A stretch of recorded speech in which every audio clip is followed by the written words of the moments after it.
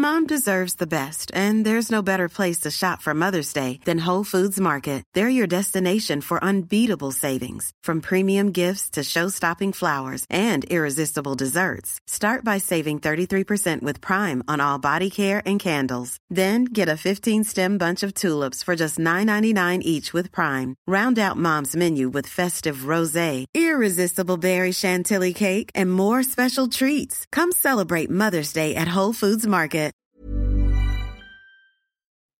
Hello and welcome to Millennial Love, a podcast from The Independent on everything to do with love, sexuality, identity and more.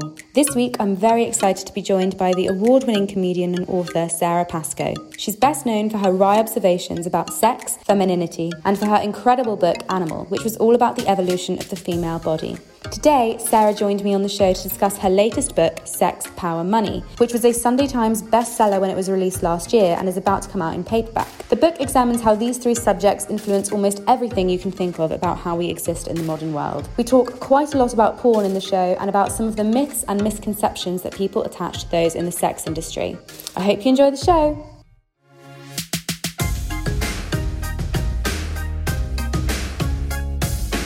Hello!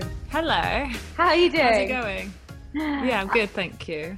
How has your lockdown been? I mean, up and down. It's had times where I felt like, very lucky to have some time off and enjoy nice things in my home. And then there's been times where it's been so frustrating and you feel very out of control. And obviously the news is very scary and depressing. So mixture. How about you? I've been okay. I've also been struggling a bit more recently, actually, as restrictions are lifting. I'm finding that I'm not ready yet.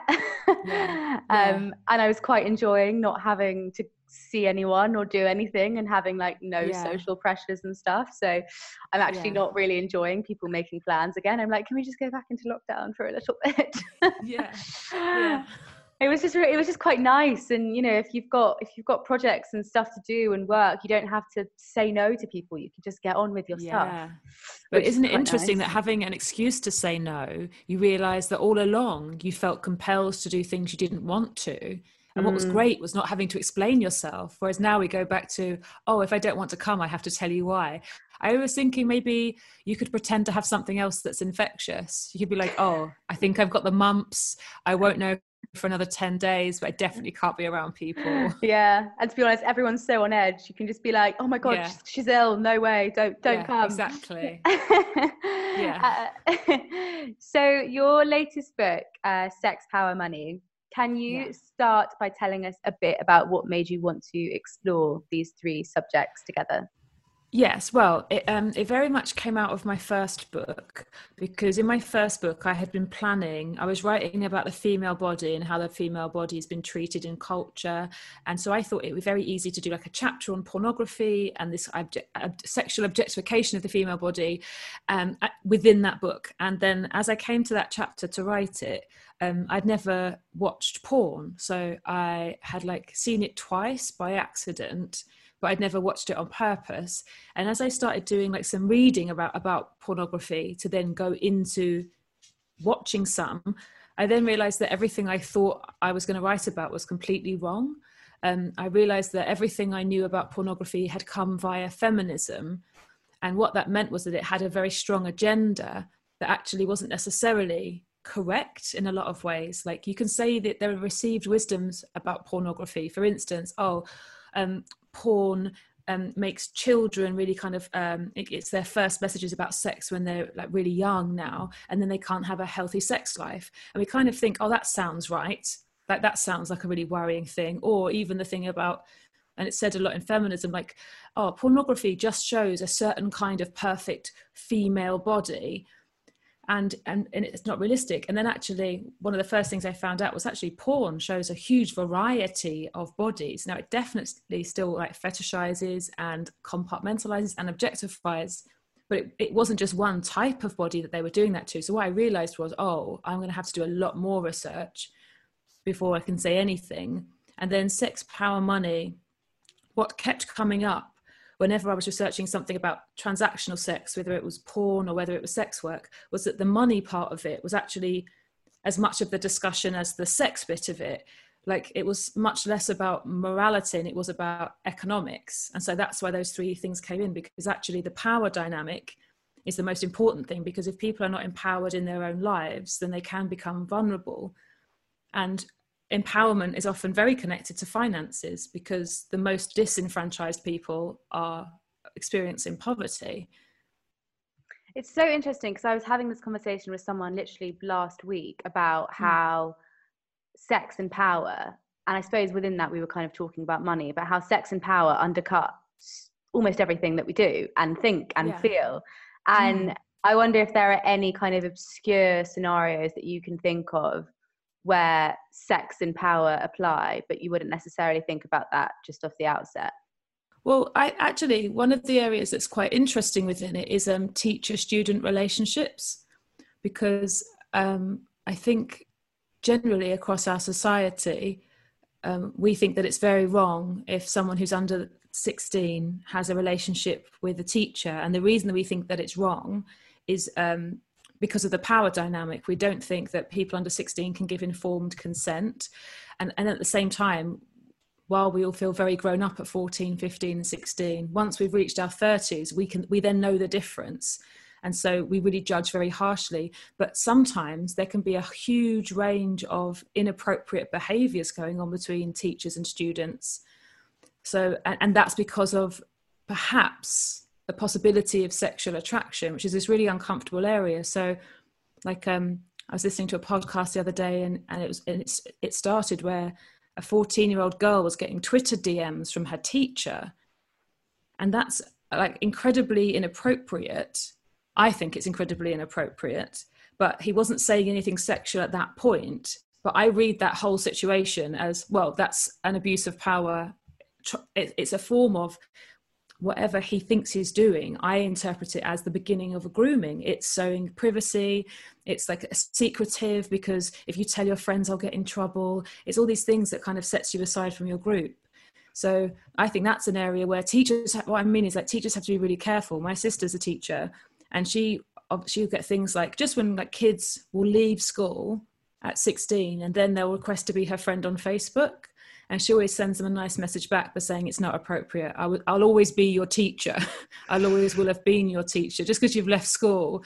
And it doesn't mean she doesn't care how you get on at university. It's like, come back to the school and tell me. I don't want my private life to overlap. That's so interesting. That really aware of. Yeah, I think it's really important to have those boundaries. And when you're talking about that, have you read My Dark Vanessa? Well, I was just going to say, I read that right at the beginning of lockdown. And it's such a great read, because I didn't feel it was very black and white. No, I didn't feel it was very grey area. For me, it was really black and white, where even though she's saying, and I completely understood, like, that it's a person's right to say, I wasn't groomed, that was my love story, don't judge my life, don't call me a victim. But I very much judged the teacher. Like, I didn't think like, oh, this person's so torn and confused. I'm like, no, that is someone who's grooming. He was grooming her. Yeah. Oh, that book was brilliant. I was so captivated by that. It was so, it's really readable. Yeah, really readable. And also if you like Lolita and stuff, it's like, it's so great off that. Okay, so going back to the book, so I want to talk about porn a bit more, because I think what you said is really interesting at the beginning just then, and it touches on the points you make in the book. And I'd say I was quite similar to you before I really started looking into porn, which I've been doing for my book based on the podcast. I had a really I was very anti it, and I kind of had all the same views that you would think, you know, porn makes people have bad sex, it gives people bad body image, you know, violence, perpetuates really negative gender roles, all of this awful shit. And it does do that. And there is a singular type of porn that does do that. But to talk about porn in such limited terms is just, you're just naive, and you're just missing out on all of this other stuff that is out there. And it's quite myopic today to talk about porn like that, because there's a lot of people trying to change the industry and doing a lot of positive. Well, there's artists. Yeah, there are Yeah. artists who are making exploratory porn that kind of is smashing through the concepts of gender. They play with power dynamics. There are people who make porn to explore their disability and the sexiness of their disability. There are people who are playing with race, not in the stereotypical racial way of like gonzo or mainstream tube site porn, but people who actually it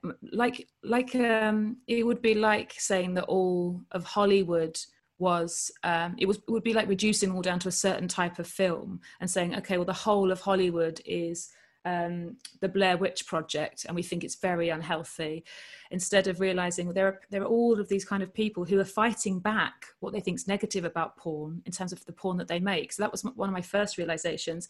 But the other one was that wanting men and women's lives to be better doesn't come from making them feel bad for the porn that they're watching. Like, all of the studies showed that making men in particular feel, because they've been studied, feel very ashamed about what they were masturbating to didn't make them masturbate less. It didn't make them more respectful of women in society. What it did was make them feel worse about themselves, and sometimes that was then reflected in their behavior. A man who feels really isolated because sometimes he might be masturbating to things that he doesn't even identify as his sexuality. If he has this horrible shame, society's telling him you're a bad person who exploits people, who has no humanity, no empathy. All of that self-hatred was making them masturbate more, feel worse about themselves, and then treating people in their lives badly. So that was a big thing for me. It's like telling people, some people who, like, eat too much, like making them feel really bad about what they're eating actually just puts you into a cycle of binge and guilt that actually always makes you much less healthy. And can you explain a bit about how your feminism interlinked with being anti-porn, and how you kind of came to realize that maybe there were things that weren't actually quite aligning the way that you thought they were? I think what I would have said was that, like, porn makes the world worse. What made sense to me was that the fact that porn exists, and also this is like going back maybe 8 years or 6 years ago, I would have probably argued that the fact that porn exists makes straight men see women as sexually available all the time. In pornography, the narrative is always that women are very easy to arouse. They're like really enthusiastic about what the man is doing to her. And all of those messages, I thought, well, of course, a man can't help but absorb them and then go out into his regular life. And then I did know some people who had very extreme I would say, like, pornography addictions or pornography compulsions. And because I knew of a couple of people it had happened to, I assumed all straight men were existing at maybe a slightly lower level, but they couldn't help, like, walking into shops and imagining women naked, or walking down the street and always imagining, like, having sex with everyone. And then actually most people's relationship with porn is relatively what you'd call healthy. Like, it's a release, it's fantasy. They know it's not real. It can be either different or separate from what they do to their partners, but that's not as interesting. So I think I had a really warped view of how many people were negatively affected, because some people definitely are. And just like you were saying, like, there are definitely some parts of the porn industry that I think are evil in terms of what they make, how they treat people, and those kind of things. So it's not me pretending that I think it's perfect, but it was being anti-porn had made me really unbalanced. It's just more complicated than people think it is. And the problem is, I mean, there are two big problems. One is that we didn't have the adequate sex education when we were in school in order to help us contextualize the stuff that people would see in porn. And the second one is just that we don't talk about sex and porn as openly as we should. And so, like you said, it then becomes this like shameful thing, which then makes it worse. So one thing that I want to talk to you a bit more about is the kind of argument a lot of people make, saying that, porn leads to sexual violence. And I know, I'm sure you know this as well, but when you look at the research into that, it doesn't really stand up, does it? No. Well, actually, so even more than that, not only does it, which also, again, never speaks to individuals, because, like with computer games or violence in movies, occasionally there'll be a crime that's so horrific, they'll think, oh my God, children are being affected by watching the Chucky films, or children are affected by, I'm trying to think, Grand Theft Auto. But actually, the vast majority of people don't have that extreme reaction. They don't think, oh, I've seen it, so I'm going to go out and try it. But one of the studies I thought was so interesting is that what they wanted to show, they wanted to prove, was that people were searching for more violent search terms on porn sites than they ever used to be, and that people needed more violent porn than they used to 10 years ago. And they just didn't find it. What they found was, and they were judging along the criteria of the minutes spent watching certain titles, and they're done like 100 at each end of the spectrum, and also how often people thumbed up the video. So they were like, oh, I like this. So this is what they were testing on, and they found that vastly the videos that people preferred watching and watched for longer were showed female pleasure. And in all different varieties, people tended to really enjoy ones where the woman looked like she was orgasming, looked like she was having a great time. And whatever variety of kind of sexual behavior she was displaying, what people liked, what they saved and what they thumbed up on, and the numbers of people watching. So it showed the exact inverse of what they expected to prove. The difficult thing with tube sites is that, and it's been pointed out before, but when you're researching pornography, especially if you're trying to research very violent pornography, it completely changes your algorithms. And then you only get suggested other very, very violent things. So it then becomes like, and this is what happens with feminism. You go, I opened my computer and instantly it said, gag this cum bucket and piss in her, like, and you were like, oh my God, porn's so horrible. But that's what surprised me when I started doing my research. I was like, this is all really tame. Everyone's just having sex. No one's hitting anybody. Because I had expected it to be, like, I honestly was so wary about even lifting my computer lid to go on YouPorn because I thought I was going to be watching people being beaten. Ready to pop the question? The jewelers at BlueNile.com have got sparkle down to a science with beautiful lab-grown diamonds worthy of your most brilliant moments. Their lab-grown diamonds are independently graded and guaranteed identical to natural diamonds, and they're ready to ship to your door. Go to BlueNile.com and use promo code LISTEN to get $50 off your purchase of $500 or more. That's code LISTEN at BlueNile.com for $50 off. BlueNile.com, code LISTEN. There's never been a faster or easier way to start your weight loss journey than with PlushCare. PlushCare accepts most insurance plans and gives you online access to board-certified physicians who can prescribe FDA-approved weight loss medications like Wegovy and Zepbound for those who qualify.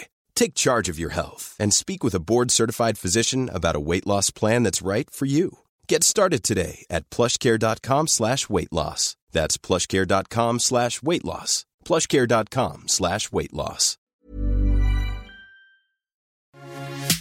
My biggest understanding of porn now is that if people paid for their porn properly, if they didn't expect to get it for free, which means stealing it, someone has stolen it from the people who make the porn, or they make it very quickly for the porn sites to get money from advertising. But number one, it means that the performers aren't being paid their residuals, which they are due as actors. And that's how you take care of people. Ethical porn, unfortunately, gets stolen like absolutely everything else. So they spend £30,000, £40,000 or dollars making a film. And actually, the reason there aren't more of those companies is because they exist for a little while and they get completely ripped off. And then they kind of collapse financially. So actually, I think everyone who watches porn, especially if they really believe in a company and the stuff they're making really suits them, they should just pay a little bit of money like every month, which is all people are asking. And you would do that for Netflix. But with sex stuff, people feel like, I think it must be to do with shame and masturbation. People feel like, I shouldn't pay. It's done. I never want to think about it again. But actually, if people want to improve the industry and to make sure that the people who are making porn are well taken care of, that would solve it. If everyone watching it paid a little bit every month to a company or the performers that they watch, that would solve the problem. I was talking to Florence Given last week, and we were saying how there is this thing, isn't there, where it's like, oh, a woman who sleeps with lots of men is labeled as that because it's like she has a loose vagina, but then a woman who has a boyfriend and has lots, or has lots of sex with a partner is fine. So it makes no sense. And do you think that comes from porn, that idea?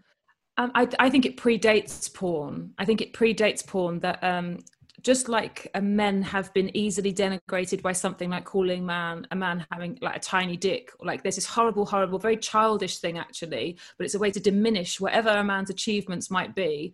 It's a very hurtful thing to say, and the opposite, obviously, is for a man to say, well, she was loose, I couldn't touch the sides, all of that kind of thing. And I've heard, obviously we all have, we went to school with boys. I think I heard those phrases at such a young age, and it is, the connotation is, don't be a slag, like literally your body will tell on you, or if I don't like your body, I can then tell other people that you were a slag and that was the reason. And that's it. So like all of those weird understandings, I used to, when I was younger, be worried about being too aroused in case it stopped me being like tight at the point of entry. I think like, oh, and it's like, what an awful thing to think about. Like, oh, I better not enjoy this too much in case he thinks I'm too like easy to get inside. It's so strange. It's so strange. So you don't think that comes necessarily from porn? I think what happens in porn is there are certain words that are used like in a complimentary way. And I do think it's twofold, because absolutely women in porn, one of the things that they're quite often told is that, oh, her tight pussy, you're so tight, da, da, da. But they're also, people use the word wet. So that's about arousal, and that's sexy too. And for men, there's so much, you're so hard, you're so big, like all of that kind of stuff. So I think everyone is getting, this is why, to go back to the sex education thing, to know all of those things when you're a teenager, when you're just discovering, oh, what sex is, and I'm going to want to do that one day, and who am I aroused by, and oh, the internet exists and I can find everything on there. The reason that education needs to be so fully rounded is someone needs to have that conversation with everyone at a point where, so they don't go around thinking in their head, oh my God, the dicks in porn are so massive and the women seem to love it, and mine doesn't look like that. Like, I wouldn't want a young man going through years of his life feeling like he's not lovable or going to be found really sexy because of something that we all know is an extreme, and like with the tight pussy stuff, isn't real. And also there's isn't there a link to a rise in vaginal reconstruction that people attribute to porn, like labiaplasty, because everyone wants like smaller lips or something. Yeah, but I think so part of it must be because from pornography a lot more, and it's women looking at them. I don't think men are telling women to get labiaplasties. I think what happens is, I think, and I know this from myself as well, like there is no end to what we will be insecure about ourselves in order to kind of keep like hating ourselves a little bit or undermining our own self-worth. It can be a real battle to go, I'm not going to find something else that's terribly wrong with me. I think if you're looking at other women's vaginas because they're more easily available now on your phone or your laptop, then maybe you then look down at yourself and think, oh, that's not what I've got. And so, and I don't think that is coming from men. And also it might not as much coming from porn as the fact that now sometimes women like to take pictures of themselves, because it might be because if you're the kind of person who wants to send pictures to a lover, I'm not that kind of person, but I absolutely respect that some people are. Maybe that's the vanity. The reason you want to have your labia cut off or tucked away is you think it's more photogenic for you. But the real shame is, like, at the same time as like, we're all trying to kind of obviously get FGM banned and work with countries where that's part of the culture, that women without, before they are of an age to consent, are having their genitals, their clitoris is cut or their labia is cut, or both. At the same time, what you have is like the luckiest women in the world deciding to do that to themselves. And it feels really, really sad that FGM happens in this country from rich women who don't think that they have the fannies that look right. And it is really sad. But do you think it would be wrong to blame that purely on porn? Do you think it's a wider issue than just that? I wouldn't be convinced that it's just porn. I think porn is a factor. Like, I remember women's magazines, when it first started happening, they all said it was because they wanted to look nice in their yoga pants, which obviously is nothing to do with nudity or sex. It was to do with like a nice little tucked up labia, because when everyone got into like, because people used to wear baggy clothes to exercise, like people used to wear jogging bottoms and then yoga pants were invented. And then they obviously have this like svelte, skinny kind of yogi figure. And that was what the women's magazines were originally saying. So you had a nice little smooth mound in your yoga pants. And I think it's quite often, and we'd have to ask every individual, really, that's what I think, rather than just going, oh, that's to blame. What I'd want to do, and I don't know anyone who's had it done, but I'd really want to know, what is it that made you feel wrong? Because, you know, do you follow on Instagram the Vulva Gallery? No. I think you'd really like this account because people send in pictures of their vulvas, and then what happens is the artist does a picture, like she does a watercolor, and then there's a story about the person underneath, and it always starts off with this is a lovely person's vulva, and then that person tells their relationship to it, and quite often it involves like childhood, or someone saying something, or them getting something in their idea, or hearing something from an adult. Quite often people's journeys about what, or sometimes it's just that because they were always supposed to keep their vulvas hidden, that they just had no relationship, so they would just instantly felt it was a dirty place or a shameful place. But it's really interesting hearing lots and lots of people telling their versions, and for some people it's because they were in the showers at school and someone pointed and said, what's that about their labia, or something like that. And so, but very few of them talk about pornography being a factor. That's something later on.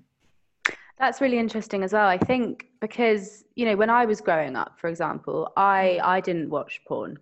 I saw it once accidentally, but I didn't watch a lot of porn.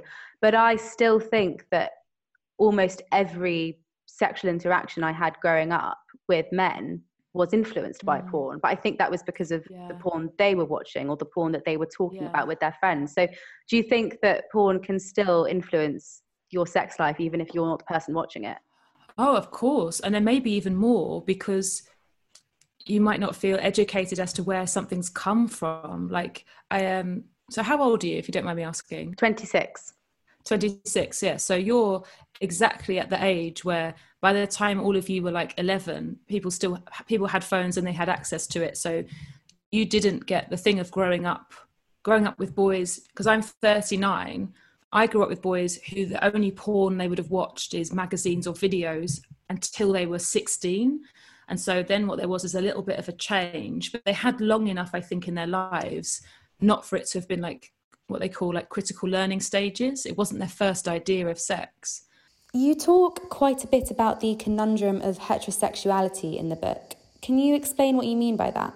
Yeah, well, I think what I kept realizing was that there were maybe certain things that were evolved male needs and certain things that were evolved female needs. And it meant that sometimes, even in the modern world, we were coming into conflict. So when you study kind of like evolutionary behavior, which obviously has been going on forever and suited us very well when we kind of lived in tribes, you know, like 40,000, 50,000 years ago.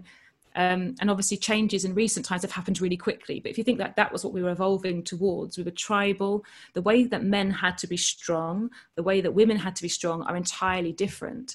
Men being prized for what they can provide, and women needing to be cared for. And the thing is, as a modern woman, like I find the idea of being cared for by a man like, disgusting, pathetic, so unattractive, would never want anyone to pay for anything for me, would never want to be reliant on them. Like I look after myself. And I feel like that's what my culture told me was the safest way to be. And then the conundrum of heterosexuality is that exact same culture that said to me, you look after yourself, work hard, you don't need a man. Like you can love people and appreciate them, but you don't need to depend on them, told that exact same man that he has to buy my drink because that's romance, or he has to pay, or he's supposed to earn more than me. And so then what ends up is I feel like, the conundrum of heterosexuality is these are all this is conflicting information.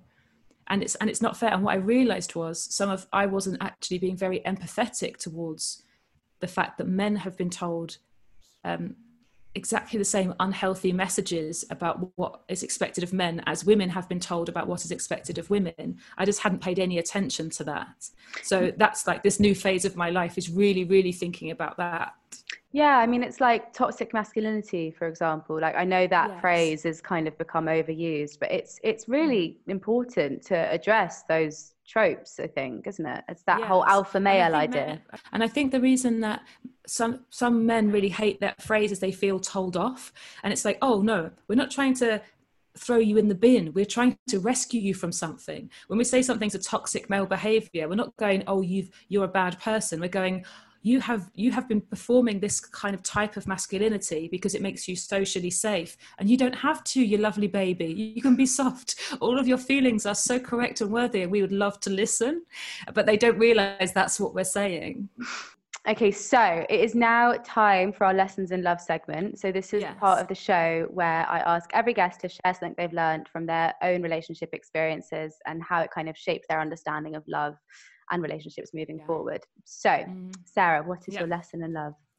Okay, so my lesson in love is that sometimes you know that someone isn't right for you, and rather than leaving, you keep trying for another 2 years. So this is maybe does not going to sound that nice about love, but I think if you leave people that you don't love, what you free up is that someone else who is going to love them the way they deserve to be loved will come into their life, and that will happen sooner because you're not there, and vice versa. Everyone gets to heal, and then you get to be someone who, rather than going, this is all I deserve, or I've invested so much I can't walk away, you become someone who's so strong by going, I've had a great time with you. Let's not hate each other in 3 years because we kept trying and not sleeping together and going through. Sometimes just trust yourself.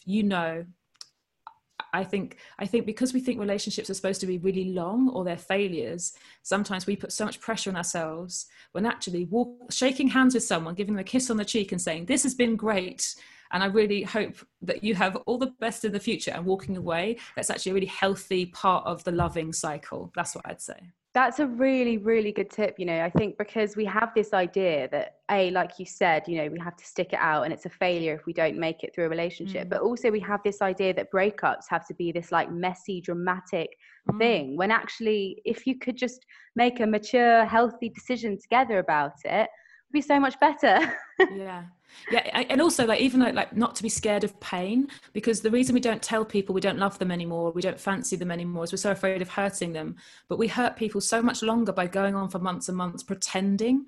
People know. And I would also say, I think monogamy is a very overrated thing, but I think if you're in a monogamous relationship and then you overstay it when you should have left, and then you end up cheating on someone, that's so much more damaging than if you had at an early stage go, do you know what, I'm so desperate to sleep with other people, and I know that's really hurtful for you to hear, but you want me to be faithful, so shall we break up? And even though that person might be so hurt, in the long run, you will respect yourself so much, and they will respect you so much that you just called it at a stage where you went, I can't get what I need from just you. That's it for today. Thank you so much for listening. If you're a new listener to the show, you can subscribe on Apple Podcasts, Spotify, Acast, or anywhere else. You can comment and leave us a rating too so that more people can find us. Keep up with everything to do with the show on Instagram. Just search Millennial Love. See you soon!